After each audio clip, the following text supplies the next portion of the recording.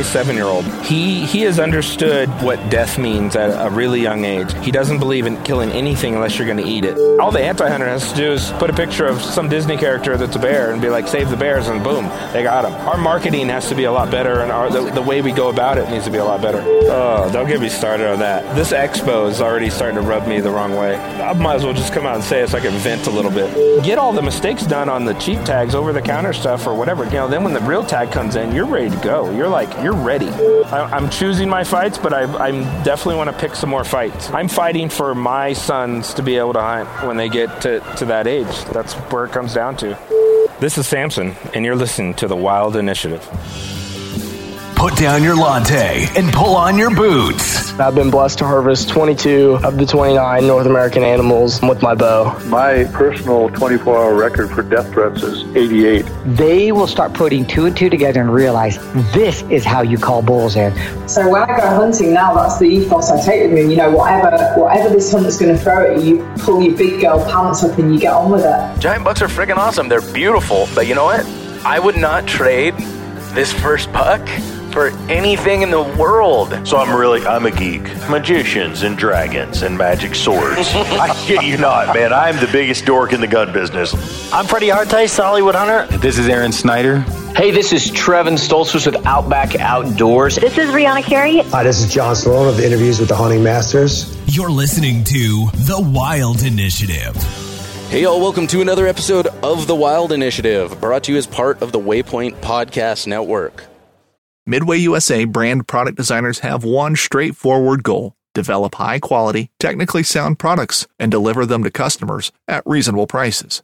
If you are immersed in the shooting sports industry and pay close attention to every single detail, you know our products are built right and stand up to everyday use. Who has shooting mats and range bag systems to hunting clothing and just about everything for the outdoors? Log on and shop 24/7 with super fast shipping. MidwayUSA.com.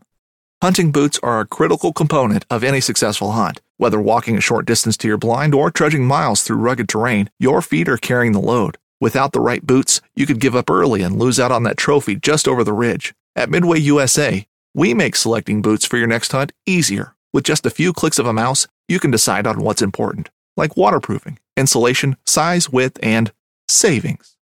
For just about everything for shooting, hunting, and the outdoors, check out MidwayUSA.com. All right, y'all, so hopping into today's episode, I'm here in Salt Lake City, Utah, Western Hunt Expo, so you guys can expect to hear a lot more background noise in the next several podcasts, because you guys know how much I love to record out here. But after 5 years, this March will be 5 years for the podcast, he is back. Episode number 2, the podcast that really turned this into a hunting podcast from back in living country in the city days. But Samson, we're here. We're back. It makes me. It doesn't seem like it was that long ago. So it's good to be back. It's weird because it seems like it doesn't seem like that long ago, but at the same time, it seems like a different lifetime as well. Sure. Yeah. It's like a weird thing, coming in and. I remember talking to you about starting it's like, because I came in and we're eyeballing each other like across the meeting room, like mm-hmm. you're wearing a Kuiu puffy or something, and I'm sitting there with a real tree cover on my laptop, and I'm like, okay, I got to go talk to this guy. I gotta like suss him out a little bit, but I'm like, it's the music industry and we run a vegan music festival, so I gotta be a little tactful as to whether or not, how I approach this. So I remember walking into your office, you're on the phone or something, you're talking with someone, and I kind of look, I'm like, okay, how do I approach this guy? And then all of a sudden, I see the elk bugling on your screensaver. I'm like, okay, that's good. Then it swaps to the next photo of like diagrammed out cuts of meat. I'm like, okay, I think I'm fine to talk to this guy. Those are the signals I need to put up just so people know. Yeah. It keeps the people away that I don't want to talk to, and then it sucks in the people that I want to actually have conversations with. Yeah, and shoot, we talked for like 2 hours at that point. You put me on a podcast to listen to and gear to check out, and put me onto Elk 101 at the time, and like all of these different resources. And I mean, that was I think Corey was just launching that too. So that was it was I think it was like the second new. year of it or something. Like it was. But when he really started to push it out, and then that's when you know, I got a little bit more involved and was just trying to help him with his website and everything else. But it's kind of weird how everything kind of collided. Oh yeah. Well, and I mean, really, so you're I was getting into hunting, but I genuinely blame you for all of this. Okay. Well, I was going to say it's probably my fault. So it really is. Yeah. I mean, I didn't pursue you and stalk you and make you a hunter, but I could have been somewhat of the catalyst. I definitely didn't tell you not to do it. You opened a few doors for me, and you pointed at the other doors I needed to go through and figure out. Like, you know, and everyone's got their, like, a different way they've gotten into hunting. You know, and that's part of what I love asking people on the podcast. Like, from day one, how did you get introduced to hunting? What's your story behind it? Because it's so different with everyone. And then, you know, some people, they've got, like, a mentor they hunt with through, you know, blah, blah, blah, blah, blah, all this, you know, through the rest of life. It was different. Like, you didn't take me out hunting and, like, okay, this is how you shoot a bow, but you told me how to figure that stuff out. Which, you know, and there's also a big difference, me coming in my mid-30s versus, you know, somebody you're starting as a youth. But, yeah, it's all your fault. All your fault. So be it. All of this money I've spent. Do you know how rich I would be? No. You would have spent it on something else and then not have anything for it. Yeah, I'd probably still be working in the music industry. Yeah, probably. Oh, man. You'd still be in L.A. See, exactly. So I helped you out. You're welcome. Sorry, I feel like I need to brush my teeth now. Right? Just, No, but I mean, it's been quite a few seasons. The first disastrous elk season that I think everyone's that listened to this podcast. Well, you had to get that out of the way. Yeah. Everybody has, like, somewhat of a disaster. Normally it's with, like, their vehicle or something, but, you know, some people cut themselves, drop arrows. Some people knees break down. You went for it, you know. Double. What'd you do? Both knees, right? Both knees, yeah. Both knees. Yeah. The second day was the first knee. Third day was the second knee. And, they're just a little overworked. I can push through it. Yeah. Yeah, not so much. Not so much at all, but...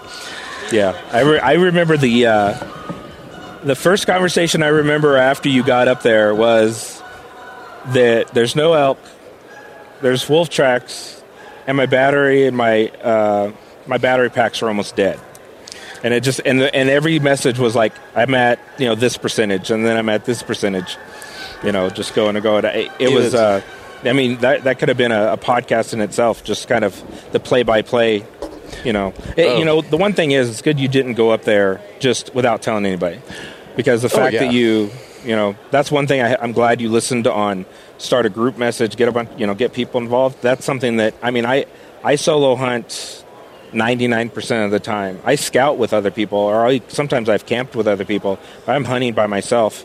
But I've evolved into, like, a written hunt plan. I've dropped it off at the sheriff's station. I've hunted where I have the sheriff on my, you know, texting back and forth, where he'll text me like, hey, I haven't heard from you in 4 days. You good? And I'm like, I'm tagged out. I'm already on my way home. But it does make a big difference. I mean, satellite messaging has changed the confidence level. And then, like, I think a lot of people that have, you know, other halves, their spouse, their girlfriends, you know, boyfriends, whoever it ends up being, before, when you had no communication, you know, they lose their mind.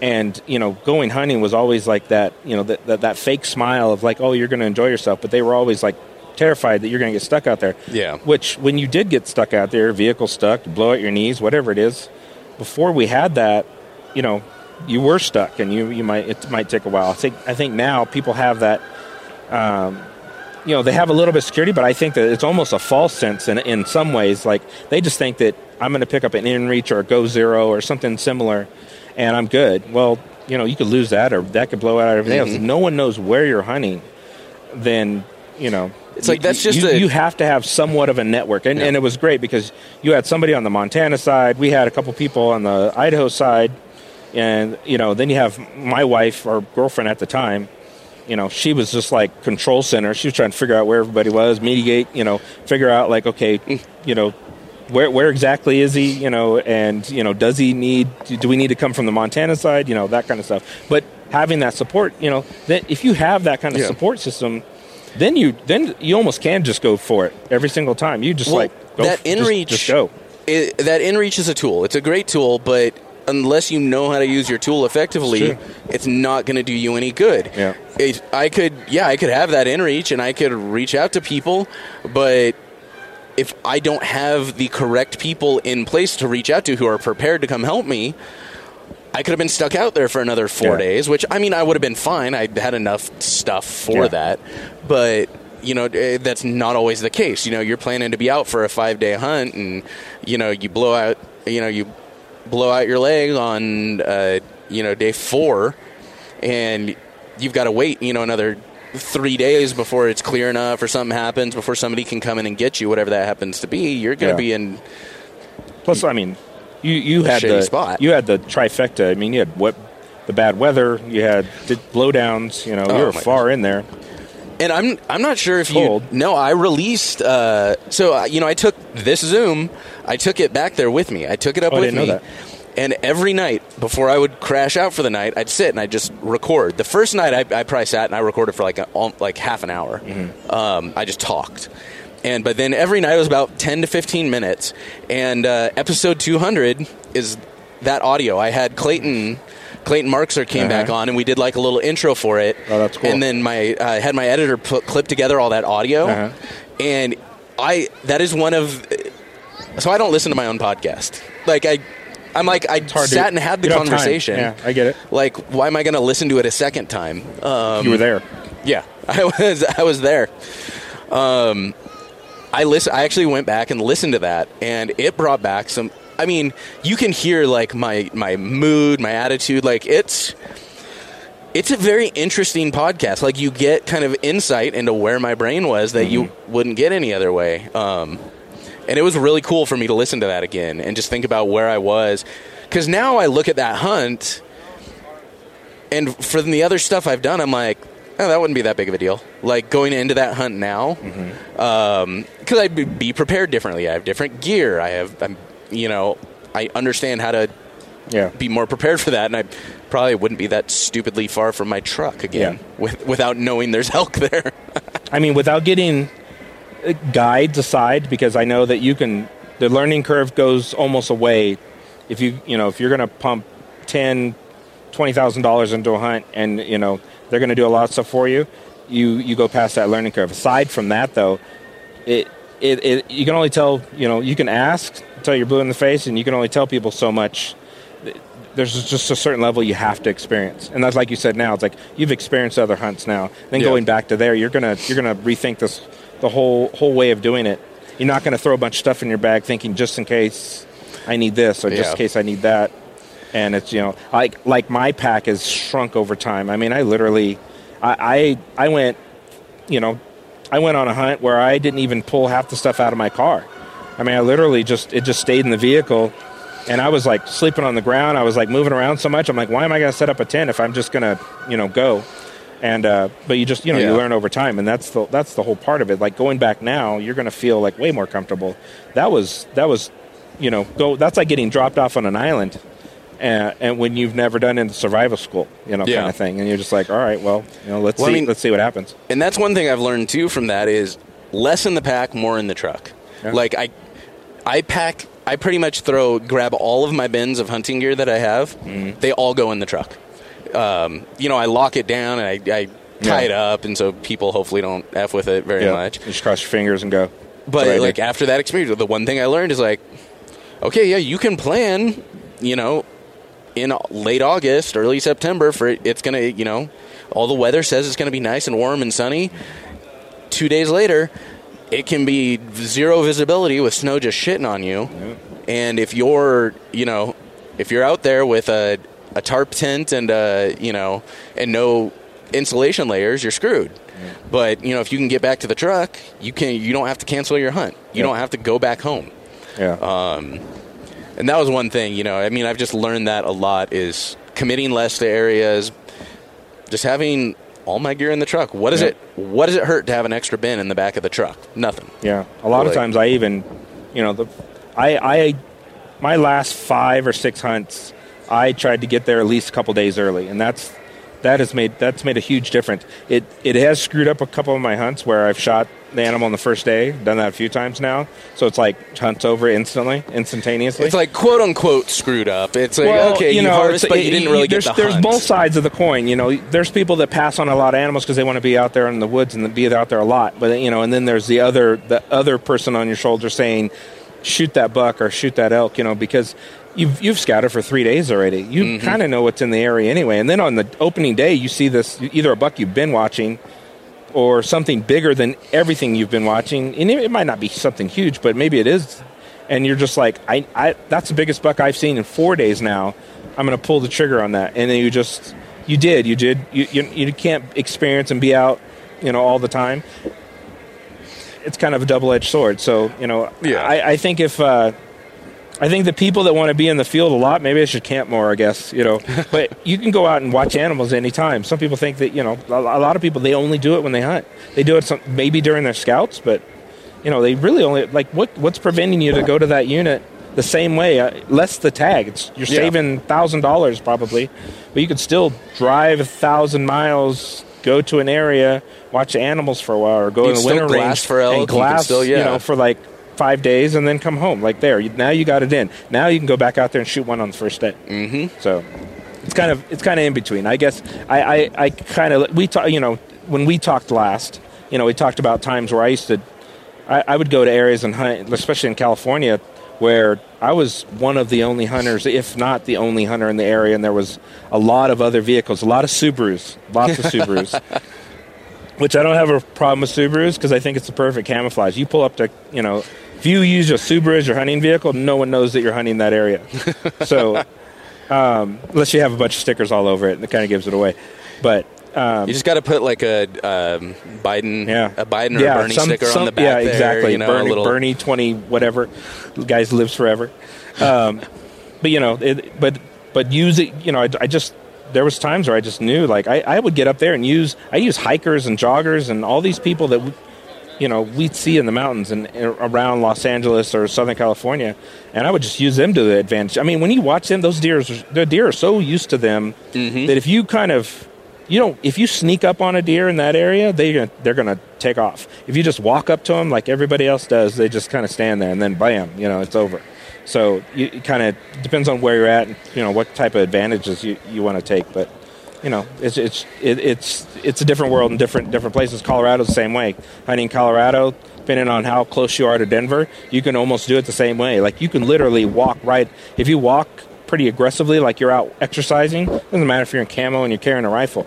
That deer's just like, that's not really a threat. It might not even run away versus like you trying to sneak up on him. Yeah, and you're moving at sense. You're like, you have your boots off and you're walking at Matrix slow motion. That deer knows something's up, and takes off. So yeah, well, because those are just the little things you kind of pick up on over time. Used to picking up those cues from their natural predators. From whether it's a coyote or a wolf or a mountain lion, whatever. Yeah, the mountain lion, a coyote, everything else is going to sneak up on them versus just trot right in. Well, and especially if it's a mule deer, they'll walk 10 feet away and then turn back and be like, huh. Yeah, except for maybe a coos deer. I don't think you can get away with, those are the crackheads of nature. I still haven't gotten down to see them. I've chased muleys, plenty of times. I've got my javelina down there, and like we discussed, I screwed up my Arizona tag draw this year because I'm special and I got busy. Screwed up or just missed it. Yeah. I got busy up until it, so I didn't get it done ahead of time. I was like, okay, I need to do I want to do my research. You got to double check what unit I want to put in for, figure that all out. Got busy. I'm like, oh crap, I got the alert email from like Go Hunt, from Arizona Fish, like from 3 different websites. Send me an email saying, hey, draw. So you're going to miss your tag draw, idiot. Yeah. And it's always the day before too. They send those out like. So it's like the evening like before, and so it's like your last chance or morning is tomorrow. Sometimes, yeah. And I'm like, okay, shoot, all right. I got to do that tonight. Like, got to finish up. I was finishing up some client work, and like I sit down on the couch. I'm gonna do it, and I just crash out hard, and I pretty much wake up, early the next morning, And I didn't even remember at that point. It wasn't until like the next day I'm like, no. So hopefully I'm going to call them up. I don't know if Arizona will let me buy points afterwards or anything. Yeah, probably not. No, they won't actually. I have an interesting story for Arizona. So during 2020, I didn't put in. I did completely. Not that I forgot. I was so busy with other things. Plus the pandemic going on. It completely. I mean, I missed that entire month. Yeah, I was that far off. I never even thought of it until it was like months away, and then I get a call from. I get a phone call. I get a voicemail, and it's from Arizona that somebody turned in their tag for an elk tag, and it fell on the same time that I had a wedding to go to. Oh, and I was just sitting there debating. Like, okay, how far is it? Can I make it? Can I do the hunt first and then make it to the wedding, or can I do the wedding and then maybe I do the wedding in camo and just bail out and go straight there and drive all night and maybe make it like the last couple days, but I wouldn't be able to scout. I wouldn't be able to see it. Totally different an area like the Payson area right under the Mogollon Rim. It was like a 22 north tag. I've never even been that. I've never done that area, so I was just like that would probably just be a big waste of time. And I would piss off a lot of people. So I called the lady back, and I'm like, I can't take this tag. She's like, why not? I explained it to her, and she's like, man, I would not like to be in your shoes. Yeah. Like she literally, and she even called me back like 2 days later, and she's like, are you sure? This is gonna go back. You sure? And I was like, yeah, I'm sure. I was so bummed. So that's heartbreak. It was it is what it is. Well, and I drew my I drew my Arizona tag in 2020 as well, and finally got it done. 4 years. Cool. Getting closer and closer, and 2019 in Montana in Montana was incredible. I got into them. I finally located elk. I was in them just about every day. I just couldn't quite get it figured out. But man, you want to talk about learning on a hunt? Because it's you learn a lot when you screw up. You learn more.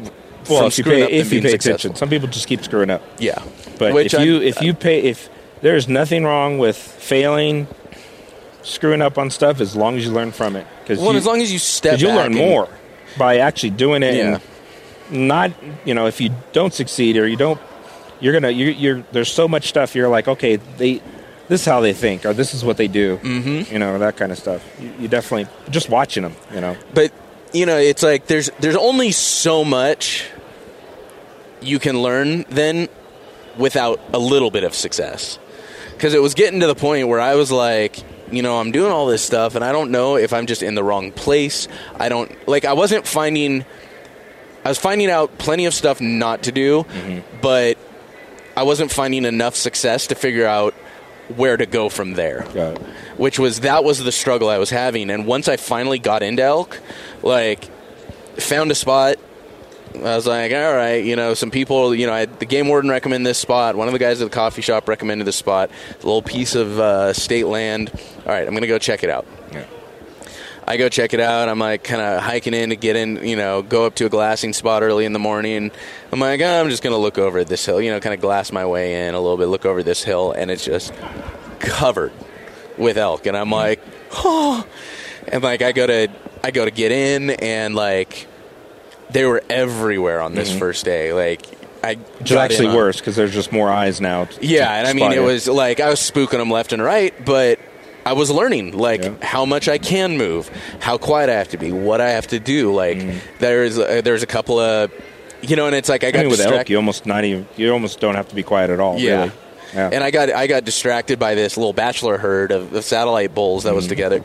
It was actually I think I referenced it in my podcast after that hunt. I did a solo one, but it was weird. It was these three satellite bulls and then one cow, and I'm like, hey, call them in. Town bicycle. Yeah. She's the bit of a hoe. She gets around. She definitely gets around.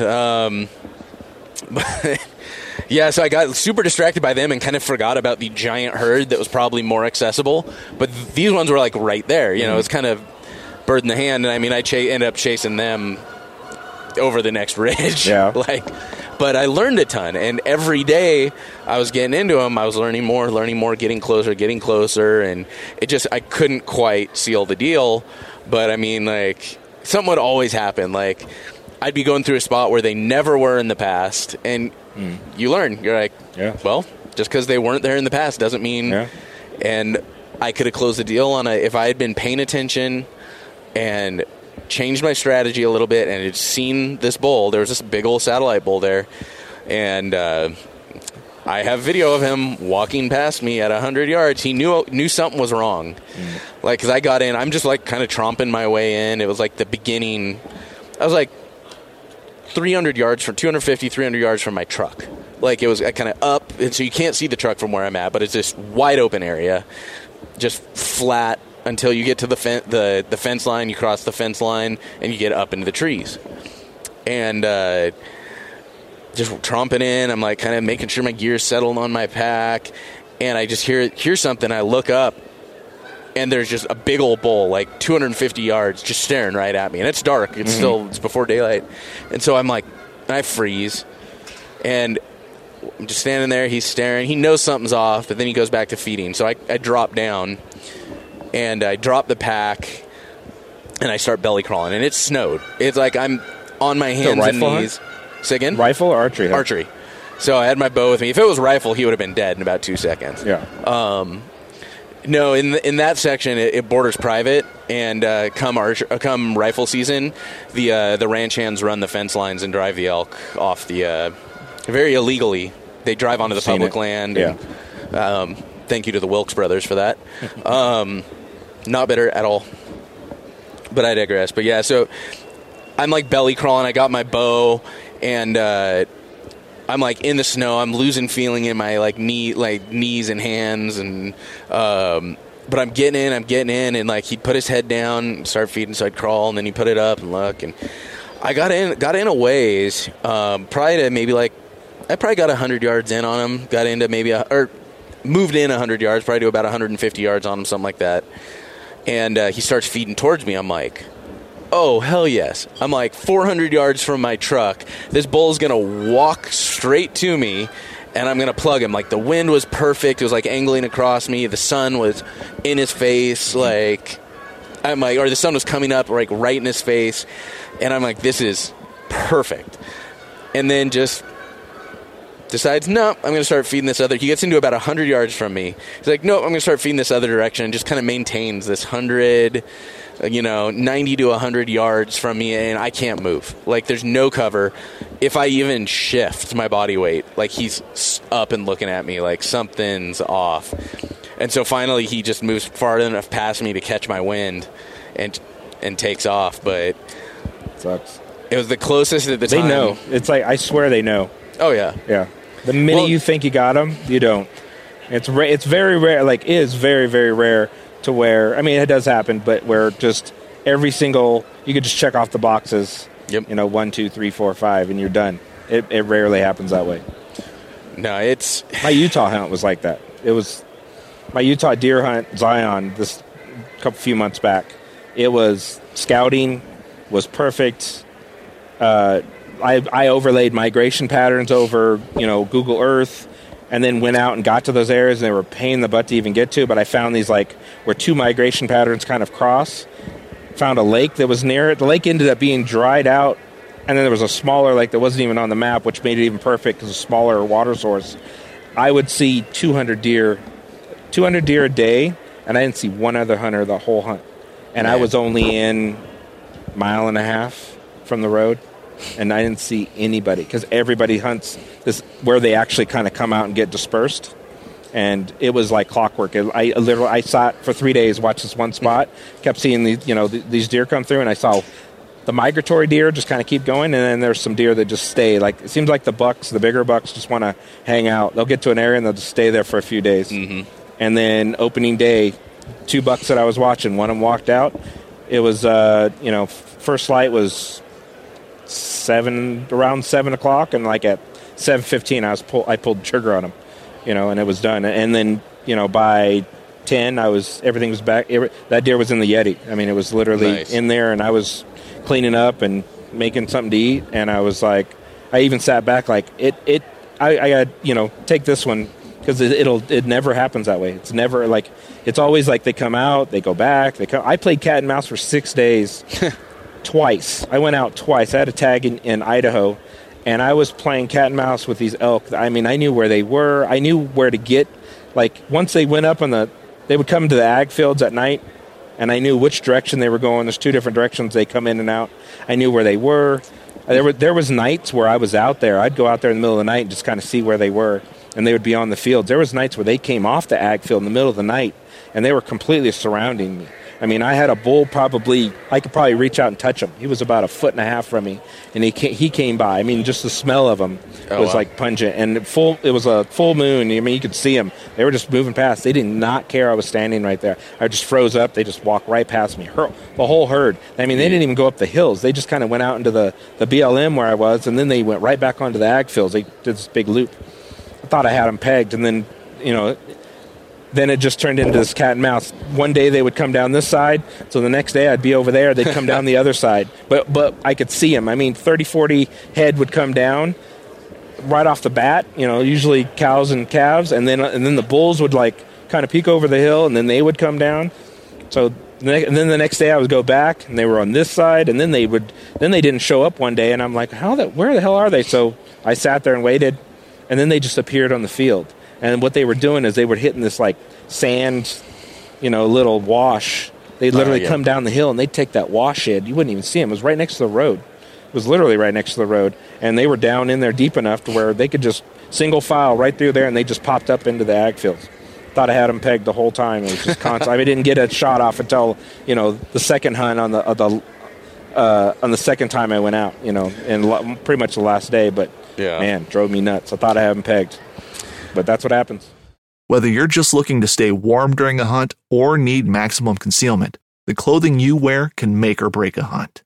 At MidwayUSA.com, we understand hunting clothing has come a long way with more meticulously crafted camo patterns, advanced scent control technologies, and weatherproof options to withstand the elements. Hunters have to wait until their favorite season, but shouldn't wait on gear, which is why Midway USA offers super fast shipping. When you're ready for your next system, log on to MidwayUSA.com. Well, I mean, you're talking earlier about that water hole, that kind of smaller water hole you found, and you're saying, what, 1.5 miles off the road? Yeah, but very inaccessible. Like break your car inaccessible. Yeah, but it's funny because, you got me started on the Randy Newberg school. Like, you got me listening to too much Randy Newberg. No such thing. There's no such thing as too much. This is true, but for a new hunter, you listen to too much Randy Newberg, and suddenly you're like, I've got to be 7 miles in from the nearest road. Hey, he shot a bison here in Utah, and it almost landed in his truck. So if anybody's ever seen that episode, go watch, or if you haven't, go see it. He shoots at Henry Mountains, and it runs to his truck like a dog, and dies right next to it, like right next to the road. So that's what I thought I was going to get with that elk. I was like, shoot, this thing's going to walk to me maybe 400 miles. Might as well just hand him the keys to your truck. Yeah, you're like, all right, jump in the back, let's go. Yep, trained elk. Oh my gosh, yeah, man, it's weird just thinking about that, all of that progression, and then this last season I just didn't get out. That was disappointing, but it's going to happen. I mean, you got to remember, I took over 10 years off. Yeah. I mean, work got in the work, family, everything just kind of, I fished instead of hunted. And at first I didn't think anything of it. It was like, okay, when I there wasn't a lot of draws. Everything was over the counter, the first time around. And, California deer tags are you just go to Big Five, pick them up, and just go. You do it when you want to go hunting. You don't even do it ahead of time. Not now where you have a spreadsheet and all the draws and everything else. But I took a long time off, and then I just kind of slowly. I had probably eased back into it, but I got that bug of hunting season. I mean, I've hunted since I was 6, something. I was always hunting some snakes or whatever it was. But dairy cows. Yeah. Oh, yeah. I forgot about that. I did tell you about that. that was one of the best stories. I assassinated a cow when I was 6. I was almost 7. That was right before I came to California. I was in Texas, and I that was on the res, right? Cow. So yeah, it was on the res, and but that was the door opener. That was the catalyst, because my punishment for that was that I had to go to the person that owned the cow, the rancher. Well, the rancher came to the house, and he knocked on the door, and he was like, "One of my cows are dead," kind of thing. My parents were like, "Whatever." My stepbrothers at the time, they just instantly knew it, because I scoped myself really, really good. Oh, that's right, yeah. I mean, a 6-year-old with 30-06 could barely even get it up, let alone, I'd had drug it out, put on barbed wire fence, pulled the trigger, and, cocked myself in the eye bad. I mean, they walked in, they were probably 16, 17 at the time. I mean, the minute they saw my eye, they opened the closet door, grabbed the rifle, and saw that, and, I pulled the trigger. That was it. I didn't even know it was going to go off. But I had the cow in the scope. I was like looking at it, and I pulled the trigger. And so I had to help him gut that thing and clean that thing. I mean, luckily I didn't have to do it out in the field. He took it in with a tractor. But I don't remember most of it. I was so young. But my cousin's stories are pretty vivid, and they're like, "Man, you were throwing up," and I guess I threw up a few times, and he had me like literally reaching in where I would like disappear, and I was like pulling stuff out. And I guess he really I guess he wasn't trying to be mean at all, but he was really trying to teach a little kid, like, look, this is how we do it. This is, yes, it was somewhat of a punishment, but in reality, like, once I got done kind of throwing up and got over the smell and everything else, they said that something clicked to where I was just like, I was ready to go. Yeah. So from that point on, I mean, anytime a chicken or a rabbit needed to get killed at the house, because we had over 100 rabbits. Yeah. And I don't even know how many chickens we had. I didn't even count it. But anytime something had to get, dispatched for food or dinner that night, that was me. And I was out the door. I mean, the minute I got a green light, I was out the door. And then I was, neighbors or, anybody else. So, it was just kind of instilled. But, yeah, that cow had it coming somehow. It's, it's one of those things, like, I'm going to be getting chickens and rabbits and probably some goats, too. And just so some more, especially this season, I don't have Jack in the freezer. Yeah. I'm just polishing off the last of my elk, and that's about it. And so I'm going to be getting some animals and raising them, but it's so important for kids to, you want to teach someone to respect the value of life, yeah. Well, they just understand. See, a good point of that. My 7-year-old, he has understood what death means at a really young age, and not to be in like a morbid way, but to the point of, he understands, like, if something's alive or something's dead, he doesn't believe in killing anything unless you're going to eat it. There was a situation at school. We get a call from the principal and the teacher that he was chasing this girl around with a bee. Well, the story came out that she killed the bee. The bee, she smacked the bee with her shoe. He picks it up, chases her with it. You got to eat this. So, it's really kind of awkward explaining this. The principal, I mean, this is Yorba Linda, California. Yeah. The Orange County, California. So, not a lot of hunters running around. Luckily, the teacher comes from a hunting background. Her parents hunted. She comes from, out of the state. She totally got it. She thought it was funny. Principal, completely mortified. Luckily that the teacher was there to calm her down to kind of balance it out to where she was like okay with it, and she's like, okay, I got this. But he is very, very in tune with that. It's very, he gets that. Okay, that's cute and cuddly or whatever, but if you shoot it, we're eating it. He gets that, and there's times where I'll bring stuff home and he's in the backyard, and we had an elk in the backyard. I mean, it's a suburban neighborhood in the middle of Orange County, and I have game bags hanging from the back porch. But it is what it is, and it seems to work. But he totally gets that, and he understands that, and he wants to hunt, and he wants to like that last deer I brought. He helped me skin the head We skinned the head for a euro amount, and he was back there, trying to get around the antlers and everything else. And we ate the heart that night, and he was stoked on that. Now he only cares about the heart of the animal because he liked it so well. So now he's calling dibs on the next animal. He's like, I get the heart. I went to... That's actually what I still have left for my elk. Is how? I saved that would it. be the first thing I would eat. It's because the tongue and the heart is the first thing I would eat. So I have it ready for tacos. Like I've got it sliced up really nice for tacos, and I just haven't done it yet because I want to have somebody over. Like I want to special. I don't know. I want to, and that's my thing is I'm down low enough on meat now to where it's like it's a just little meat, whatever's there. A lot more precious. Got it. Got it. So I'm kind of like, okay, I want to. I'm being a little more choosy with what I make with the wild game stuff. Yeah. And organs go first. Like I usually eat the tongue, which is like on an elk. Like a tongue battles for me. The tongue is right up there with the tenderloins. It's really.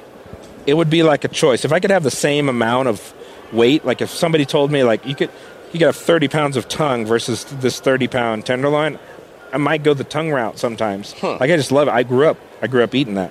The cow tongue, it's just amazing. But the 3 elk tongues, I think 3 or 4 I've eaten were just been amazing. Even the mule deer tongue was great. So I know it's kind of weird and it's not like a normal thing, but and then the hearts and the livers and everything else. But the heart is amazing. I if I ever draw or even go with somebody on a bison hunt, like the tongue's going to be one of those. Like here, I'll help you pack this thing out. I just want that tongue. Just give me the tongue. Mm-hmm. Yeah. So it's kind of a weird thing, but no, I remember when my nephews were up visiting. It was like when I got my turkeys a couple of years ago. I was up in Northern California, and I think I've told the story on here a couple of times, but it was like the most Elmer Fudd. Both turkeys were like the most Elmer Fudd shit. Like the first one, I was down warming up for a morning workout. Like I was going to do my morning workout, and I was doing like yoga or something. I was in a pair of gym shorts, barefoot, and a t-shirt, and I get a text message. There's turkeys in the driveway. And, I'd been watching them, and I knew exactly where they were going. And, all adjoining plots of land, I got permission to go hunt. So I throw on my Crocs, and I just haul ass two awesome. Properties over. And I post up, full post up Elmer Fudd behind a tree. And I was waiting, and they come across, finish going, leave the driveway, come across the next property. Right as they come across the next property, he pops out. And he's in his robe with his coffee, and he goes to the mailbox, and he's like, "Oh, turkeys!" And he's just standing there watching them. I'm like, "Come on!" And they were still kind of coming my way. He didn't scare them away, but I'm allowed to hunt there, but I also don't want to just blow away the turkeys that he's sitting there admiring with his coffee in the morning. And I'm trying to at least be considerate. Yeah. So I'm waiting. He finally goes back in, and they come, and I pop out from behind the tree, and I blow away the one with. He had a good size. I mean, he was probably 3.5. He had a good. It was I think 10.5-inch beard. Oh wow! So I mean, it was a decent sized beard. So I'd done that, and I'd made. I don't know. I'd made something what did I make from that? That's going to bug me. I can't remember. But yeah, I made something out of that, and my nephews came up the next week. They were up visiting. The whole family was up, and I'm like, I want them to experience. I was going to try and do it the quote-unquote right way, and go call and sit in the camo. And I heard it. I was going into my office. I'm in a bright red T-shirt and a pair of board shorts and flip-flops. I mean, it's California. And I hear a gobble on the other side of the property, and I'm like, screw it. And so I grab my shot. I'm like, my nephews are there. I want them to experience that. So I'm like, okay, I'm going to go nail this other turkey. And this was the full-on Elmer Fudd, crouched over. And wabbits. And it was a full-on I went from the side-by-side and then snuck behind the chicken coop and then hid behind the lawnmower tent. Do any rolls? And I just about, man. And then I found out where they were, and I kind of popped out from behind the chicken coop and just boom. And wow. And so I gave them. He was a shorter beard, and so I've got the beard actually hanging from my rear view mirror. Along with the spurs from that one, and then I gave the fan to my nephews. And I just went to visit them for Thanksgiving, and they've still got it hung up in their room, which is really cool to see. But it's getting to introduce them to that, because then they came and they went and processed the whole thing. I walked them through processing the whole thing. I almost chopped off my finger. I lost probably about a quarter to half an inch of fingertip. It was real close to the bone. Yeah. Because I was teaching and not paying attention to where my knife was. But yeah, I got him to walk through that, and then we grilled it up, and I pulled out. I mean, it's a turkey heart, so it's you got about 4 bites out of it. But so I sliced it up and I grilled it and some garlic butter, and they each got a little slice of turkey heart, and I think we made turkey pozole out of the Meat Eater cookbook with that. Oh, nice. That was really tasty. That was really tasty. And a wild tasty. turkey is like night and day from a store-bought turkey. Oh, yeah. Like, it's crazy when you go to, like, somebody's house and they have, like, a store-bought turkey, and you're just like, everything tastes the same. Like, every part of the turkey tastes the same. Even dark meat, light meat, everything's just kind of... It tastes like the seasoning that they put on it, not the turkey. But the wild turkey just adds such a good flavor to it. Like, I mean, I would maybe pick a duck over a turkey most of the time. Like, I just love duck. See, I haven't actually eaten duck yet. Absolutely, like, smoked... I mean, just anyway. I've only ever had it as jerky. I've had Canada goose and I've had duck as jerky, but I've never actually just had duck. Yeah, which I think I need to give that a try. Yeah, I used to do Michigan. I did Michigan hunts for like 8 years. I'd go out there deer hunt. I'd go to the UP fish, and then I did a lot of duck hunting, just tons. And I would eat. I would pretty much. I would bring back deer, but I would almost never bring back duck because I would literally, within being there for 10 days, shoot, handful of ducks, and I was eating them every day. I mean, it was literally, I would eat 2 full ducks sometimes. Damn. I'd throw them in the smoker. Well, and ducks are normally, normally a possession limit, aren't they? Like, it's not depends, it depends on where you were. Depends on the state, but like... You can usually have like 2 days of the possession too. It's like you can have in your possession whatever the limit is for 2 days. Like, so, it's technically if you're out there camping or you never came back home and you have it or whatever. But in reality, it's like there were so many ducks on the property, my buddy's property out there, that you would, while you're out doing whatever you're doing, you'd see, a few ducks, you'd run over there, kind of like what you did, but I just kind of run over there with a canoe. I'd like slide into these tules. I would just jam it in there as fast as I could. It was like clockwork, which was crazy because he had these neighbors that used to hunt ducks with like AK-47s, like full automatic weapons. So I was always trying to get like only the ducks that flew a certain direction, because if they were too close to their house, like they would just light these things up. Like there was nothing left if they hit them, and they, it was like out of a movie. So I would like always get them like, there was a couple of times where I got a couple like probably a couple inches off the water. I mean, it literally just took off, and I was like, if it gets any higher, those guys are going to, Swiss cheese these things. But I would like, I'd hit like 2, and then I would put them in the boat, and I would take it down the canal, and I'd get back to the house, and I would pluck them real quick, and this, get them all ready, and I'd just hang them. Yeah. Because I started hanging ducks, and, it's not that hot, at the time it wasn't that hot. So you can hang a duck for a long time, but if you can you can cure a duck or hang it, for a while. It turns into a whole different, same as hanging a deer. I mean, it turns into a different animal. I did a whole thing. I think it was with Hank Shaw. We talked about dry aging and curing and stuff like that, and that was a good episode. And I want to build a section for that. But that reminds me of kind of my Colorado elk hunt, because we saw a few elk. We didn't really get into them.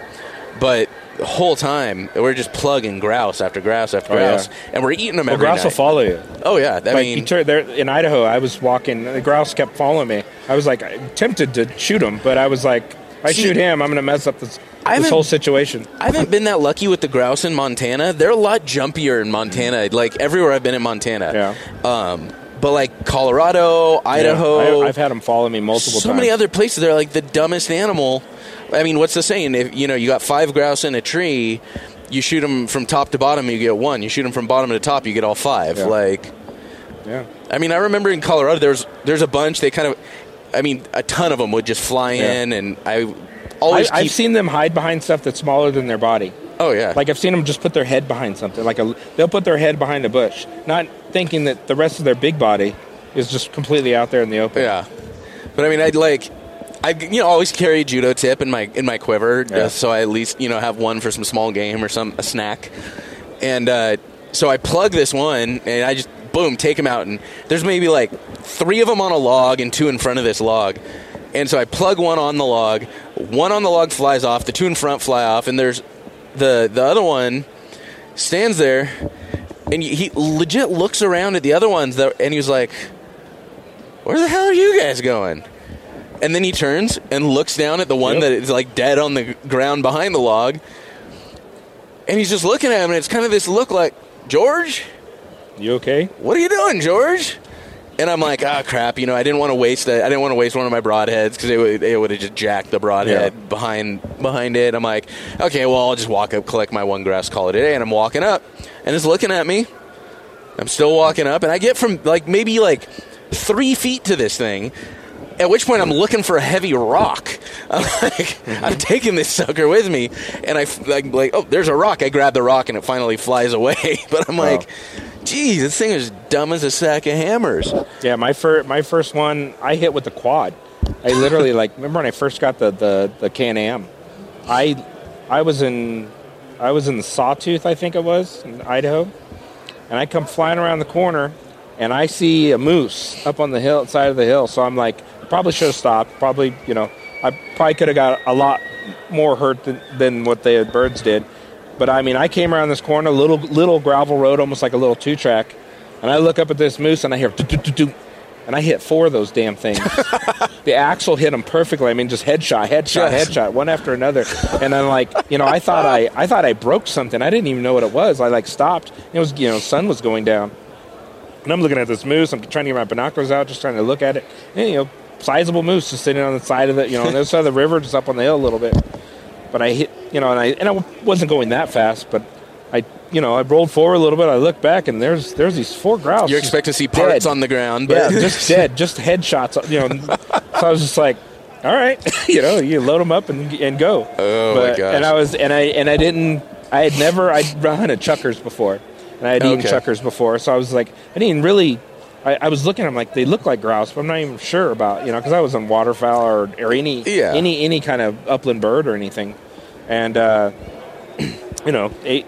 took them. The next couple days eating those. I do a lot of trout. I eat a lot of trout when I'm hunting in Idaho for some reason. I don't even break out a meal until the 5th day. I'm living off the land, I guess you'd say, mostly. But yeah, they were. It was addicting. It was I get why Randy will give up an elk hunt. It's one of those things too, especially when you're out hunting and you've been eating Mountain House for 3 days. You're exhausted. You've just been kicking your own ass. Hiking all over the place, covering ground, and then you have that first cooked meat, real meat, and we did it. On that hunt, we got to our next spot we were camping. We had, we cleaned those grouse. We threw them in with, I probably told this story 100 times on this podcast, but we threw them in with, we grilled them up, and I had a bunch of spices. We'd taken llamas in. It was my buddy that ran the llamas. And so I brought my little spice thing with me. We brought all the good cooking stuff, and, grilled them up. We threw it in with a Mountain House chicken and rice, and then we had Idahoan mashed potatoes, and we put that in there. Still my favorite. I eat those at home all the time. Still. Oh yeah, and we did that. And it was we made a casserole with it almost, like shepherd's pie almost. Oh yeah. We ate that for 2-3 days. We would we'd put we had a Ziploc bag, and we'd put it in a Ziploc bag, and then boil it in a Mountain House or in a jet boil to heat it back up. We'd sous vide it, basically. Yeah. And oh, jeez, that was just, to this day, one of the top 3 meals I've ever had, because it's contextually tasty. See, I normally hold off as long as I can. I always take snares with me now. I said the first day of camp, snares go out. I always get whatever tag I need to get or a license. It's usually pretty cheap to get, depending on the area. But does that count as a trapping license? Yeah, it does. So you've got to get. I used to do it all the time, but I didn't realize. I didn't know, and I was buying a snare, and they're like, "You want the license too?" I'm like, "Yeah." Yeah. And then I had to start thinking back, oh, maybe I should have had that before. Maybe I just didn't know. Sorry, but you get really good at finding these little trails and these little these holes that these animals make, especially rabbits. I mean, they just make these little round kind of shapes, like holes, like through the burrows, brush. through the brush, even through like sage and everything. And you could just like, oh, that looks like a good spot. Every now and then you get something, once in a while. Like I got a fox in Idaho once. Yeah, that thing was mean as shit. I got him out of it. He probably was only in there for a while. He had his arm caught in it too, so it wasn't choking him. Like he was completely fine. It was like getting in a chokehold, but getting your arm in there. But when I finally got him out of it, it took a lot trying not to get bit and scratched and whatever. He like pranced off a little bit, and then he just started growling. I've never seen the fox so pissed off. He was pissed. But other than that, and I had a possum once. Everything else has been a rabbit. So but I really want to get another fox, because that was the first thing I ever took. It was in Arizona. Oh, really? I took that fox. I took a fox with my Mazda once. Idaho. Thing was running, came up from the side, came out of this field, started running alongside of me, and went right under my tire. Oh, jeez. Yeah, I took that fox. I was gonna get him. I was gonna get a full body mount done. Like I was really excited because that was like my first thing. The red fox or no, it was a gray fox. Gray fox. It was. She was pretty though, man, and it was wild. We couldn't. We couldn't figure out like it. We saw she was bleeding out of her eyes, and I'm like, crap, the skull's ruined. That's super bummer. And it ended up going. It was with a shotgun.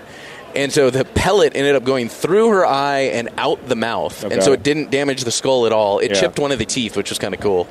But then I ended up, that was when, it was in the freezer when my freezer went out, and I was like on vacation. My family was gone. I was out, and it was like several days. Yeah. I lost most of my aoudad. I lost my fox. I lost most of my venison. I lost like gallons of bone broth. Oh. And it was just painful. I was so depressed, and like I probably could have at least saved like the skull on the fox or something, but it was just so nasty and rotten at that point. I was just like, it was all of the bags had like fully inflated, and it was just that sickly spoiled smell. Worst feeling. And yeah. And I still get nervous about, because the one that went out was my newer one. That was the wild thing. That was the one I never thought would go out. Mm-hmm. The one I keep expecting to go out is like my older one that I got for like $60. It was like molded over. Because they don't make them like they used to.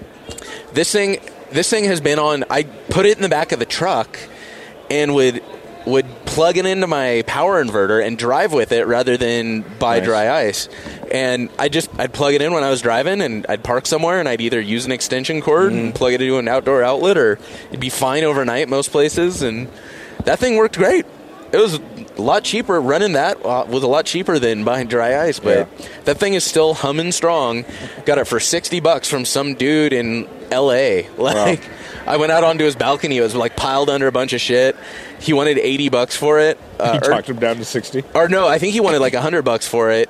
And I offered him 80. He's like, yeah, that's good. Come on out. And we come out, and like this thing, you open it up, and it's just mold everywhere inside it. And I'm like, and I kind of look at him, and he's like, $60? I'm like, yeah.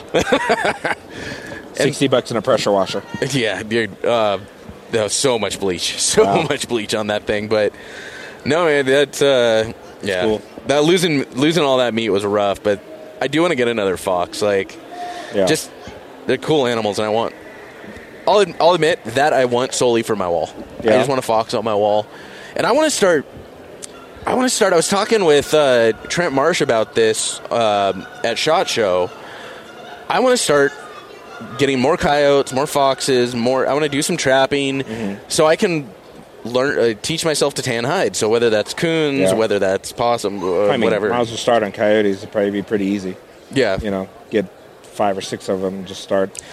Go that route. I've got to get a better Fox Pro. My Fox Pro is like 15 years old at this point, and it was like, even back then, it was like the lowest end one you could get. I've never like designated, like I've never gone out just coyote hunting, but I've had coyotes come in multiple. Okay, so remember we were both at Golden Voice, and we did that retreat out in near Borrego. Yeah. Was it Borrego Springs? Borrego Springs. Yeah, it was Borrego Springs. So I was on my way. I came out later because I had something else going on. I was just driving out there, and I called, I pulled over the side of the road where all those cattle are. Yeah. Right where Renee crashed his car. Oh, yeah. The power lines came down. And I called in so many coyotes just with a mouth call. They were just coming in and coming in. I got a coyote to come. I could have reached out and grabbed him and put him in the car. I mean, he was literally right at the bottom. Well, that's the funny thing, because I have a bunch of mouth calls for coyotes, like or hand calls, whatever you want to call them. I've got a bunch of those, but I kind of forget they're there. Mm-hmm. Like, because the Fox Pro I have, the area it's easy, you just turn on. The area my property's on, like, it's wide open, and so it's not like more closed in areas where you call for a little bit, a little more quietly, and then you move 200 yards, call again, move 200 yards, call again. This is like just wide open. You pick one spot, you call, and then you're done for the day. Like, you don't really have other areas to move to. They're either there or they're not. Yeah, it's either you move to one side of the property or the other. But it's so open, they roam far enough. They're there, you can hear them, but you need a loud-ass call for that. And so my call just doesn't have the for that. And, I could probably buy some external speakers, but I just need to buy a better Fox Pro. But I forget I have those hand calls, and those hand calls will get that loud easy. Like, if I pump on those things... You might get winded, but... Yeah, but I forget I have, like... They're basically decoration at this point. I need to, actually practice on them for a little bit and use them. My new thing this year and last year, calling mule deer in. Really? My last hunt, my Zion hunt, I called in handfuls. On scouting days, the whole migration pattern, where they were going, I turned that. They literally came, they were all going through the same valley. They stopped, started going up and around this ridge, and came right through where I was. I mean, on the day that if I wouldn't have seen anything that morning of opening day, I would have probably pulled the calls out. I pulled in a ton of deer. It's just a distress, a distress call, a doe, a fawn distress. It's a fawn in distress. But I had cow elk running in, running, looking over hills. These cow elks were looking over. They wouldn't come down the hill, but they were looking what the hell's going on? But I had does run almost right to me. And the thing is, when the does ran in, the bucks were like, "What the fuck's going on?" Yeah. And they came running right behind them. I was going to say, you get those fawn distress calls, or you start calling that fawn distress. Those does are they're not horny anymore. They come tearing in, and then there was 3 bucks, totally by themselves on the other side of this creek. It was 2 creeks, and they had to go over a ridge. They were pretty far away. They, in a full sprint, all 3 of them in a full sprint, came running over to see what was going on. And I was like, I have never seen that before. It was just something I wanted to try out, and I did. And I was thinking, if I do this too much, I'm going to have a bear come in probably. But it was... That's the thing with calling in... It was amazing. Yeah. That's the thing with calling at all. If you're using you're gonna get cow calls... You're going to get predators. At Midway USA, we know the AR-15 is one of the most popular rifles in modern American history. Known for its modularity and widespread use, it's often considered essential to any gun collection. The essential things you need to run an AR-15 are usually always in stock during shortages, things like magazines and 5.56 ammo. Whether you're looking to buy a new AR-15 or buy parts for your modern sporting rifle, log on, and for just about everything for the outdoors, shop MidwayUSA.com. That's the one thing, dude, I'm really excited about. I got a buddy coming into town.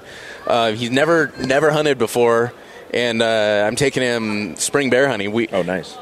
He was supposed to originally come in January. We were going to go duck hunting, which a little easier intro, but he ended up having to push it back, and I'm like, well, we got spring bear. And I'm like, we could do spring turkey, but if we're going to do it, let's go shoot a bear. And so I'm super excited for spring bear season. The pressure's on for me a little bit because I want to make sure he goes in and at least has a good time. We see animals, so Are you doing a spot and stock, or are you putting bait? What is? We can't bait in Montana. You can't bait. Okay, I keep thinking Idaho. You can though, yeah, right next door. I think so. Yeah. I think. But actually, that may not be a bad idea. I mean, drive over to Idaho. Yeah. No. I'm gonna get cameras out, and we're gonna do do cameras there. Say again? Said Montana can still do cameras? Yeah, we can do cameras. You can't effectively, it's worded a little unclearly, and I got to double check all the regs, but you effectively can't use them to hunt. So, I can't have a cell camera out and then, check it check it at the bottom of the trail and like decide to go to that camera. So you're just using it to observe wildlife, basically. Exactly. Like I'm using it to scout, basically. Initially, like you can't use it like effectively like the day you're hunting. Let's just call it that. Which if they'd said that would be more clear. But to be safe, I'm just not gonna. You know, if I'm out in the field, I'm not pulling trail cam pictures. Yeah.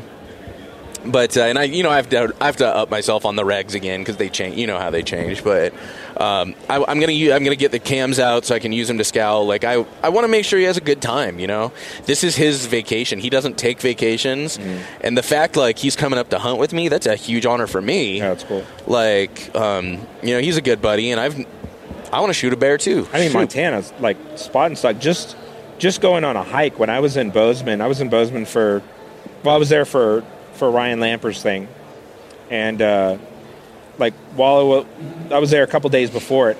I mean, just going up for a hike. You know, I went up, probably saw 6 bears. You know, 1 grizzly, but I mean, there's black bears everywhere. Yeah, I mean, it just seems like they're everywhere. Yeah. So this just seems to be all over the place. It's great. You know, there's a lot of good spots to go spot and stock in that area. And I know that in Idaho, like northern Idaho, like I have friends that live up there. You know, they see bears constantly. You know, just constantly. As long as you don't get too thick, and then it's just the bears are there. Even California bears. You know, even though they want to get rid of the hunting there. Another the bears are there. They're everywhere. You know, they're just so many. They're in everybody's pool. They're just everywhere. Mm-hmm. You know, they're there. Well, you see all these videos online, now about bears coming in, grabbing people's dogs now, and it's just a bear being a bear. But no, bear populations are in danger, Samson. Didn't you know that? No, they're not. Oh, don't get me started on that. This expo is already starting to rub me the wrong way. So I might as well just come out and say it so I can vent a little bit.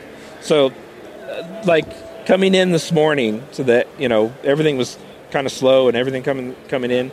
Just the employees, the people that work for they're not part of our industry. They work for the center. They work here, and they're just like, oh, those poor animals. Or there's a bunch of it's just a room full of dead animals. They just don't understand like the conservation part of it, or the fact that the bear was a big topic for one lady, and she just doesn't understand how many deer that bear probably is. Deer and calves and everything else that they take out. Most people don't understand a bear is a meat predator, a lot of them. And if they knew how they did it, I mean, that would probably be, if they're mad at baby killers, that would be the number one baby killer, really.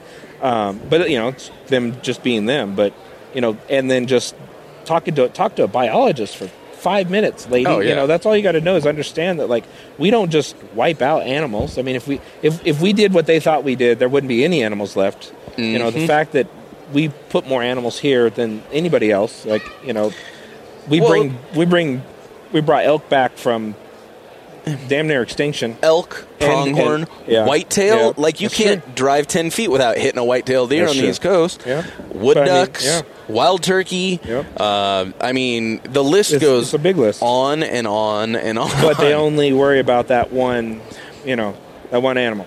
Somebody told me one time, and it just makes the mindset clear, and it makes a lot of sense. The animal rights activists, and hunters, we're both passionate about animals. We both have that in common. But the difference is, us as hunters, we are passionate about the species. Yeah. The animal rights activists are passionate about that specific animal right there. It's like the difference of I was getting into it with someone on Instagram or TikTok or something, and she's like, oh, blah, blah, blah. We're part of it is shared consciousness and this and that, and how dare you kill animals, and you better not go out at night anymore, and this and that. I'm like, and I go, it was on a buddy's page, and I responded to her comment, and, just the same thing I say to everyone. I'm like, listen, this is what hunters do. What do you actually do other than bitch on? Do you actually do any hands-on conservation work and this and that? And she was like, well, I volunteer for an animal rescue, and I'm planning on buying land and starting my own animal. I'm like, I'm like, okay, my response was, okay, like how much wildlife habitat have you restored?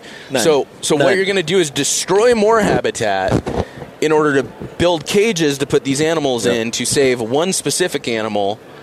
You're going to destroy habitat for countless other animals. That's your plan? That really, and it just illustrates, that specific animal is important to me. Not the species, that specific animal. Well, here's your animal. Go away. Yeah. Like, here, take this one animal with you. Go put it in your backyard. And go start your, whatever you're going to start. Yeah. Here, I will not shoot that black bear. You go take it. Yeah. You keep it in your backyard as a pet. See how your dogs agree with it. And I'll go take care of the rest. Well, I mean, it's like when we were talking to Ryan Lampers earlier, and we were, talking about just, him and I were talking about a lot of stuff before he walked up, but, just the fact that it's just that the education's just not there, and then I firmly believe that your focus as a hunter or even, an outdoorsman, like putting any effort towards like anti-hunters is a waste of time. You're never going to change their mind. They're entitled to their opinion, just like anybody else, but you're not going to change their mind. So what's the point of that? And between hunters and and anti-hunters, not non-hunters, but anti-hunters, we're probably 10% of the population. That 90% are people they don't really have an opinion until they're swayed a certain direction. So, there's been a lot of stuff going on in the media lately talking about, how we present ourselves, everything else. That there's a lot of validity to that because, those people don't don't know. It's the same thing as the people that work in this building. They are normal. They are the normal. They're the 90% that didn't have an opinion until they walked in. And maybe a stuffed bear gave them, now it might give them an opinion one way or the other. Her just seeing a bear stuffed, she's like, that poor bear. But maybe 5 minutes later, somebody walks by and explains to her like how conservation works and how that bear was taken out because there was too many of them. They were killing each other, whatever it may be. But that's normally the case because I know the tags aren't that easy to get in some areas now because the population has gone down. So it's not like we're just going on a killing spree. But if people were educated, that 90% gets educated, then it would sway. It would sway in our favor a lot more than it does. And it doesn't. Yeah. I mean, we are constantly getting, as a whole, we're getting our butts kicked because of multiple things. Like that opinion or, the guy riding around in, city with the deer in the back of his truck, even though I haven't seen that. I don't think that. No, but I'm sure it happens because people talk about it, but I haven't seen it. I'm sure it happens, but I guess they're just trying to, say that mentality. Or the guys that are like, they got a, bunch of beer cans in the back and they're shooting from the vehicle. I have seen that. Not on the West Coast really too much, but I have seen, and I can see how people portray that. But, anytime a hunter is in a Disney movie, he's a bad guy. Yeah. Or anytime, in a lot of movies, the hunter is the bad. So people are just being swayed. And the thing is the people that are watching that and they're voting for, something comes up like, let's not hunt bears. And like, yeah, save the, we're saying, okay, there's a conservation and everything else. All the anti-hunter has to do is put a picture of some Disney character that's a bear and be like, save the bears, and boom, they got him. So it's, you have to be almost, our marketing has to be a lot better, and the way we go about it needs to be a lot better. What we were talking about earlier is we're really great at sniffing each other's buttholes, telling a lot of people sit on their hands. Wow, your farts smell like roses. Exactly. It's like we talk to each other. Everybody wants to come here to an expo and size each other up on how far they can shoot or what tag they drew or how big their animal was, but no one ever really wants to size up the non-hunter or even just spend that effort on just educating a non-hunter. Like you're educating a non-hunter by having a non-hunter come up and you're taking them hunting. Yep. Like you're introducing, there should be a goal. Introduce one person a year, at least, a minimum, and get them into hunting. Or just at least get them to understand it. There's a lot of people that, we talked about that too earlier. We're talking about how I used to share an office with, not a vegan, a super vegan, like somebody that was, the biggest, we call them biggest vegan in Los Angeles. Is it? Are we talking about Lemon? Yeah. See, I never knew he was a vegan, and because he was okay. So I think I bitched to you about it over text one time because he and I were Facebook friends. He and I always got along very well. Yeah. Like, he and I were great buddies. And then he posts something about that Oregon hunter that had gotten killed. He had taken not a great shot on an elk, and he went and tracked it, and then the elk gored him to death, and then the elk died too. Yeah. And he had posted up on Facebook, he's like, oh, good. Yeah. Something like that. He gets. And that's what he gets, something like that. And I responded, and I was like, what do you mean by good? He's like, oh, people that do that kind of data. I'm like, so what, you think I deserve to die? And then of course all his little Facebook friends and his hippie Facebook friends come in, and I let that one go after a while, because I was like, I realized it's the same thing. It's like, you can only do so much. Because I went through and I'm like, hey, listen, this is how it works, and this is what he does. And I'm like, you're acting like this guy is a villain for doing this, but he's done more for wildlife. And then their response is, oh, nice internet research and da-da-da-da-da. Oh, look, I pasted a bunch of irrelevant facts from the internet. And this, you don't belong in the woods and this and that. And well, that's the part. Is like, it doesn't matter how much data you have behind it. When you get to that level of person, it's just just let it go. Yeah. I was really tempted. One of the people talking crap was she was a full-on, you can tell she was educated by the world kind of person. She had 2 kids, and they were all surfers, and she was the one, like, talking a lot of crap about, like, oh, you don't belong in the woods. Like, there's lots of ways to die. I was, like, this close to being like, okay, well, when one of your children gets pulled down by a fucking shark and gets his leg chomped off, I'm going to call you up and I'm going to laugh at your ass because because you don't belong in the ocean. I was that tempted to write something like that. And that's when I just let it go, because that's when it devolves into very poor decisions. But I think it was like a month later I just removed him.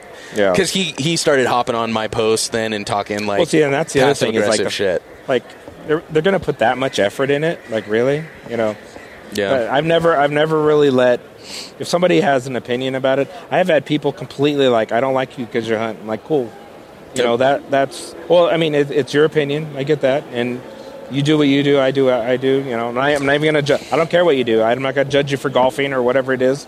Yeah. If you really care about animals, like, tear your house down, build some tree, plant some trees, and go live somewhere else. Like, habitat is taking out more animals than lack of habitat. It's taking out more animals than anything else. So quit building a bunch of, quit building homes. Go, don't stop using, concrete. Yep. And no one wants to do, that's the whole thing. Is like, oh, I'm not going to give up. We knew a lot of people in Hollywood and LA and everything else, and they are like, they consider themselves animal activists. But then they go back to their big giant mansion where they have where their lawn guys, killing gophers and killing all kinds of any animal that's on my property, get rid of, but save those other animals. We've been to a lot of those guys' houses, and they are not like, this is not like somebody that just bought a condo in a building in the middle of a city. No, this is like a sprawling manse out in the middle of, like, the wilderness, like up on a hill, well, that's destroyed. We know a couple that complain about hunting and have bear rugs in their house. Yeah. So that, like, there's a few that are I thought was fairly amusing that, I'm like, is this fake? No, it's real. And I'm just dumbfounded, like, thinking, like, all those times you were giving me a hard time about, those poor animals. Jeez. You have a bear rug in your house, which I would take gladly because it was a pretty awesome bear rug. Knives, machetes, saws, and shears, multi-tools, shovels, swords, axes, spears, hatchets, and tomahawks. If it cuts, snips, slices, or chops, Midway USA has it. Find great gift ideas in our huge selection of pocket knives and other everyday carry folding knives. Make a statement or create a family legacy with one of our top-of-the-line hunting knives. We've got a great selection of manual and electric sharpeners, too. For just about everything for the outdoors, check out MidwayUSA.com. Well, man, so say whatever, you're working a job, and, some guy sitting across the table from you notices you're wearing a camo puffy, and, he approaches you in your office and says, hey, because that's such a far-off situation that could never happen. He comes up to you and says, hey, man, I've always kind of wanted to hunt, but I didn't grow up with it. I don't, know anyone that does it. Like, I don't know. It's like there's a lot to learn. It's a little intimidating. I don't know if it's for me. what should I do? Like, what kind of advice would you give someone like that, or words of wisdom? So, and I've had this. I mean, obviously, I've had this happen, but I have this happen a lot, and I don't know what it is. And sometimes it's people have found me, and maybe it's because where we used to live, and you don't live anymore, but where we used to live, there hunters were few and far between. There's a lot of hunters in California, but in Southern California, in the music industry, in the festival world, not a lot. Probably a handful. It's weird when you do a country show and you have a camp.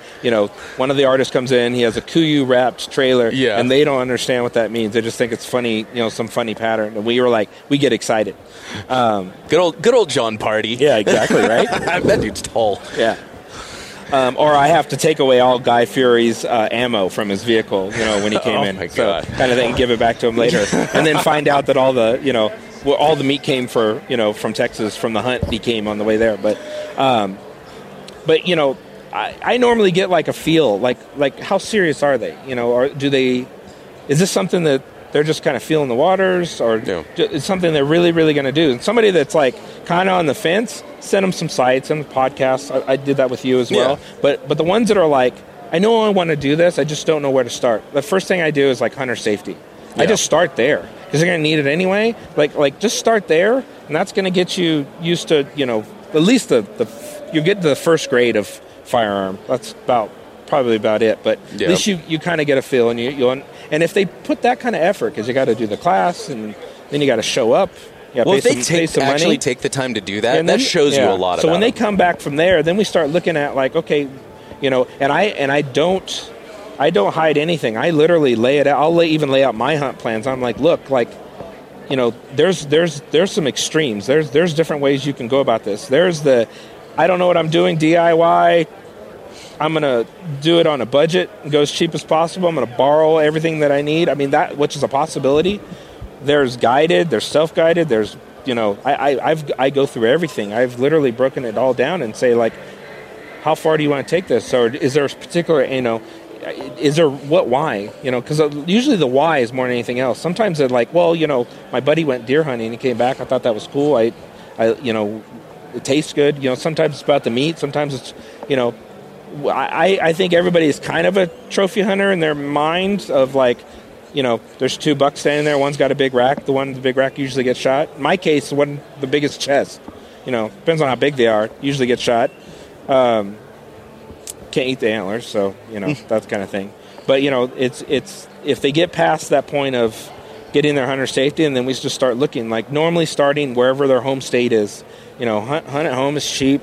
You don't have to pay as much, and then start looking at like, maybe some over the counter, even though there's not really a lot of over the counter anymore. But and then weapon. That's the other thing, is because there's some people that are terrified of a firearm. They want to go hunting, and they're like, I don't know if I could shoot a gun. I've had a few. I've taken a few to the range. Yep. And then they're, a firearm is too loud and aggressive, and a bow is way too technical for them.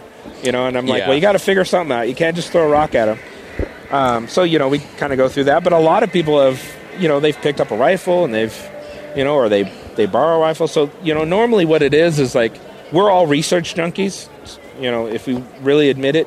I think that, during like, tags and draws and everything, that season's just as exciting as actually going on the hunt sometimes.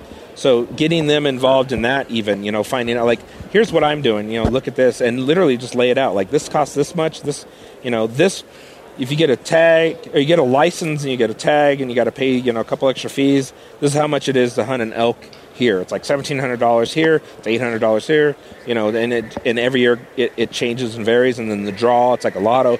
Once you explain it to people, and you're going to get people that will only go so far. Each person you talk to is like, I'm all in. Whoa, wait a minute, that's way too much. I can't do that. Mm-hmm. Or some people they're down to do the tag, or even some people are down to even pay money to like get, something guided, or even drop camped, or getting somebody to scout for them, and pay that a couple of $1,000, because they know that that's going to jump them forward a little bit. But then they can borrow gear. It just depends. I mean, you start with a kind of a number. I always tell people, start with a number, double it, and then you'll be close. That's whatever your drop dead this is your minimum budget or what you think in your mind what it's going to be. Start and double it, and then you're going to be at the bottom. Yeah. Of what it really, really costs. And I don't expect people to go out and buy like Setkakuyu, a Kafaru pack and, some crispy boots right off the bat. You can get away with a lot of, all right, go with somebody. I mean, I go on hunts all the time with people, still to this day. I was like, people get a tag, I'm like, I'll go with you. That it's fun. You get your reps in. That's the other thing is like you get time behind the glass and you learn things. I mean, there's times where that benefited your next hunt more than you finding a deer for them. Especially like coos deer hunting or some type of deer hunting where you're like trying to spot these animals and you got like 4 or 5 of you and it's fun. You have buddies hanging out at camp or whatever. But group camps are a big thing too. I think that. You get a tag somewhere, maybe it's a cow hunt or a spike hunt. Like especially, you can get not even a non-resident can get a spike. You can get a spike hunt here in Utah every year still. Yeah. And there's people that have these big camps, and they just bring the whole families up, and maybe 3 people have a tag. There's like 15 people there, so that gets people involved because especially like. Successful or not, then they understand it. You come back, you didn't get anything, and it's not a big deal. You're like, learn stuff. Then they're not so bummed when they don't, because you're going to eat more tags than you do elk. That's just a way of life. No one's really that lucky. But I usually just lay it out for them. But I think the key is to find out like the why, like what's the reason why you want to do this. You have these like CrossFitters that are just like, I need the meat. They're crazy. They're like, I need lean protein. I heard that this is the way to do it. I'm like, well, technically you could go buy a cow too. Yeah. Do you really want to go out and do this, kind of thing? Or you have the Joe Rogan, just watching like Joe Rogan or, just certain people from 0.0 that went out hunting with, the Ranellas, just getting their feet wet kind of thing. Like they wanted not only the experience, people talk about why do you hunt? Like I hunt for the hunt. I really like. It really comes down to like it took me years to figure that out. It's like, do I hunt for the meat? Yeah, but I could go buy. If it was solely about meat, I could just go buy meat. I mean, I could go to a elk farm somewhere and buy meat. Do I do it because I'm just some crazy psychopathic killer and like to shoot things? Like, yeah, partially that too. I probably check all the boxes. So technically, all those together is the hunt. Yeah. Like I do it for the pursuit, the chase, trying to outwit another animal. If I could hunt people, I probably would. I mean, I just I have this whole theory on cannibalism being like the solver of like world overpopulation and world hunger at the same time. We could save that for another podcast. That'll definitely be another podcast, I'm sure. But but that's the thing is you gotta. Some people don't know. I mean, people are like, well, I would just want to try this or I want to go. Those are the people you just like. You know what? Here's the dates for my hunt. Jump in the truck, let's go. Yeah. Just come with. You've ever been camping before? And some of them, they haven't, so you're just like, all right. But, I mean, all of us have extra gear. We have extra, I have tents, and now the backpacks are starting to stack up and, everything. I come to this show, and it's dangerous. I come in and buy stuff I don't even need, but ends up being beneficial for them. Usually what I tell them is, like, get a pair of boots that actually fit you, and start wearing them now. I did that to you. You wore your boots to the office. Oh, yeah. I wear these boots every day. I wear Crispies every single day. Are those the Colorados? Yeah. I have 5 pairs of these things that I need to get. Some of them resold, actually. But I think I'm at 5 pairs. My Laponias are just... Those are your first? They're beyond rescues. No, my first were the guides. The guides? Oh, that's right. I got the Ford F-350. Right. Jesus. And then I got the Laponias. Those are big boots. Yeah, I got the guides, the Laponias. I got the crossovers, which I'm honestly not a huge fan of. Yeah. And I've got the Colorados, which I've been enjoying the Colorados.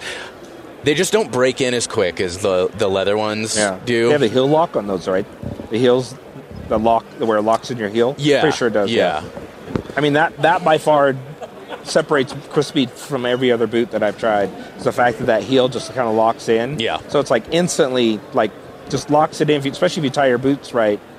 You just don't get any heel rub at all. I never have any problem with heel rub. With other boots, I before that I was like doing like Loa Tibets for a while, and if they even started to come loose, your heel starts sliding all over the place, and then you have like sock liners and you're duct taping the back of your heel and everything else. But I always start people with like their feet more than anything else, because like if they're just going to go with, I mean, they don't really need to train with a pack as much. Like they just got to get their cardio up maybe a little bit, and they're going to get their butt kicked no matter what. I mean, they can do the heavy pack training if they want to go up and down the hill, but they might wear themselves out so much and psych themselves out to the point where they don't even want to go anymore. So just get some boots that fit, and we'll, borrow, find, rent, steal, whatever we need to do to get you, what you need out there. And the thing is like, I've had people that just go out scouting, and they just sit behind the glass. And then it's funny because you'll get that one person, not in a million years you think they'd ever find anything. And they're like, oh, there's a deer. Oh, there's a deer. I'm like, how? And they just, maybe they have a knack for it kind of thing. So I think that's just, that's how you start. Sitting at home trying to collect, every piece of high-end gear, and I'm not going until that happens, and I need to have the best tag ever. And you're like, it's like people that are just, collecting points and not hunting. Like once you get that coveted tag that you've been waiting 15 years for, you have zero hunts under your belt, what's the point? You're just going to go out there and not know get all the mistakes done on the cheap tags, over-the-counter stuff or whatever. Get all the, then when the real tag comes in, you're ready to go. You're like, you're ready. And it just boggles my mind that people, they just don't do that. But a lot of I think that's the easiest way to ease somebody into it, because they don't know what they don't know. They know the end result. They know, I want to hunt, I want an animal. They don't know anything that happens in between. Yeah. And they don't understand even like knowing their weapon, practicing with it, knowing their gear, not just like knowing your pack, but knowing like how to fix stuff when you get out there and on everything. Just we're constantly tweaking with everything when we're in the field and getting everything done anyway. It's like they're not going to know any different. They're just going to set their pack down, and if something goes wrong, they're just going to go home. That's usually what it is. But you got to know how to get around road systems, how to draw. You got to know that like 5 of your first picks on your roads are probably going to be shut down or closed gates that you just wasted a half a tank of gas to get to. So, if you follow somebody along and they get to see that and observe it, and that's the next level. Like, they go through and they see all that, success or not, they're going to decide, like, I get why you do this, and I get it. That's fun. It's a challenge. Don't always get something, but I'm down for that. That's what I was looking for. You get the other people who are like, you know what? I thought I wanted to do this. Oh, hell no. It's not happening. Like, you can bring some meat over when you get done. Yeah. And that's cool. And that's cool too. But at least now you have a person that, like, they understand, respect what it takes. Mm-hmm. And they've already given in, like, that's not for them. It's too much for them. But when it comes down to, voting the right direction or something comes up, that they're going to understand that's a non-hunting ally that you have. That that it comes down to, and they're just gonna, maybe they'll come around later on, or maybe there's something else. Like you might, everybody wants to go on elk hunt right off the bat. I remember growing up that like when you started with a 22 and you went rabbit hunting, and then you worked your way up to maybe a shotgun, and you duck hunted and small animals, and then you worked into deer, and then you worked into bigger animals, and it's like nowadays it's like you have kids that are like, going elk hunting. What are you talking about? I'm a sheep hunt. That's what they want to draw a sheep tag. They've never been on a hunt in their life. So it's just a little bit different mentality. And I think we talk about, there's not enough hunters. The hunter recruitment is going down, but we can't get enough tags, which means that there's more hunters. So I think that instead of everybody going into hunting and starting at the ground level and working their way up, giving time for all that to kind of come to fruition as far as like them getting a tag, they're going straight into the draws. They're going skipping straight to the top, and it's just not what it used to be. It used to be people used to get a hunting license.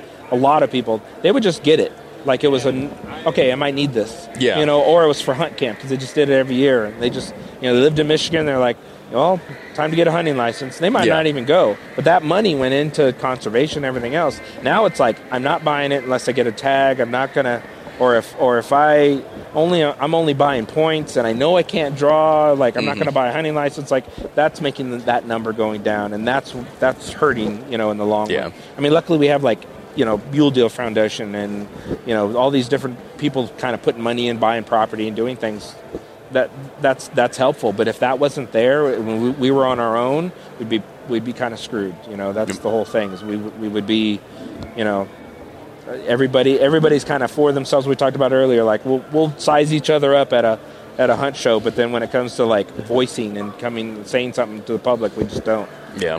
Or very few do. So, but yeah, it's a challenge, but it's something like as I get older, I get more and more like I am turning into Randy Newberg. I think I'm getting to the point where I want to pick fights. I'm choosing my fights, but I definitely want to pick some more fights. I literally want to like fight for. I'm fighting for my sons to be able to hunt when they get to that age. That's where it comes down to. And if I don't do it, no one else does it, then it's going to be gone. It'll just be gone. So that's where I'm at right now.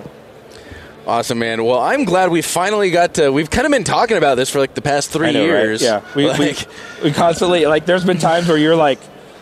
You're doing a podcast with somebody, and my wife and I will walk by, and then we won't see each other for the rest of the day. Yeah. And then the next day we'll see each other, like, oh, yeah, maybe later. And then, That's why this time, the second I saw you, I'm like, we are going to record this podcast today. It's funny, because I left the building like 3 times from the time you're like, okay, like maybe between this time and this time. And then, like, my pack was full. I had all this crap I had to go. I literally, like, instead of taking the car out of parking, I jumped on one of these rental scooters and I like bolted down to the hotel, which is like 5 blocks away, and I emptied everything out and I came back. And then when I came back, I had to like do something else, and but it worked out. That worked out. I'm glad. Definitely glad we got it done. You didn't have power cord. Then didn't have the power cord. Thankful to Guy Duplancher. Nice. Duplancher of Western Contours for the 4 AAAs. So go give him some love too. But yeah, man. Yeah, we did it. It's cool. Cool catching up.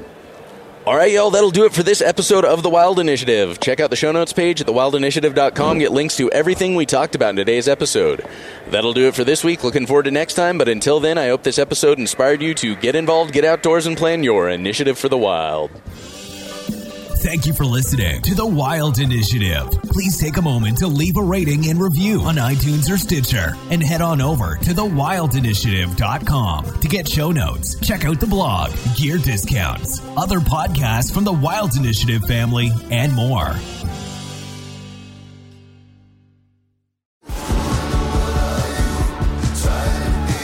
Pursuing wild game in wild places. Tune in to Hunt Stand Presents Saturdays at 8:30 p.m. Eastern. Waypoint TV, the destination for outdoor entertainment. I'm Will Cooper, host of Hunt Stand's Make Your Mark podcast. For even more content, be sure to watch the original films from Hunt Stand Presents on the Waypoint TV channel every Tuesday at 10 p.m. Eastern. Visit waypointtv.com to learn more.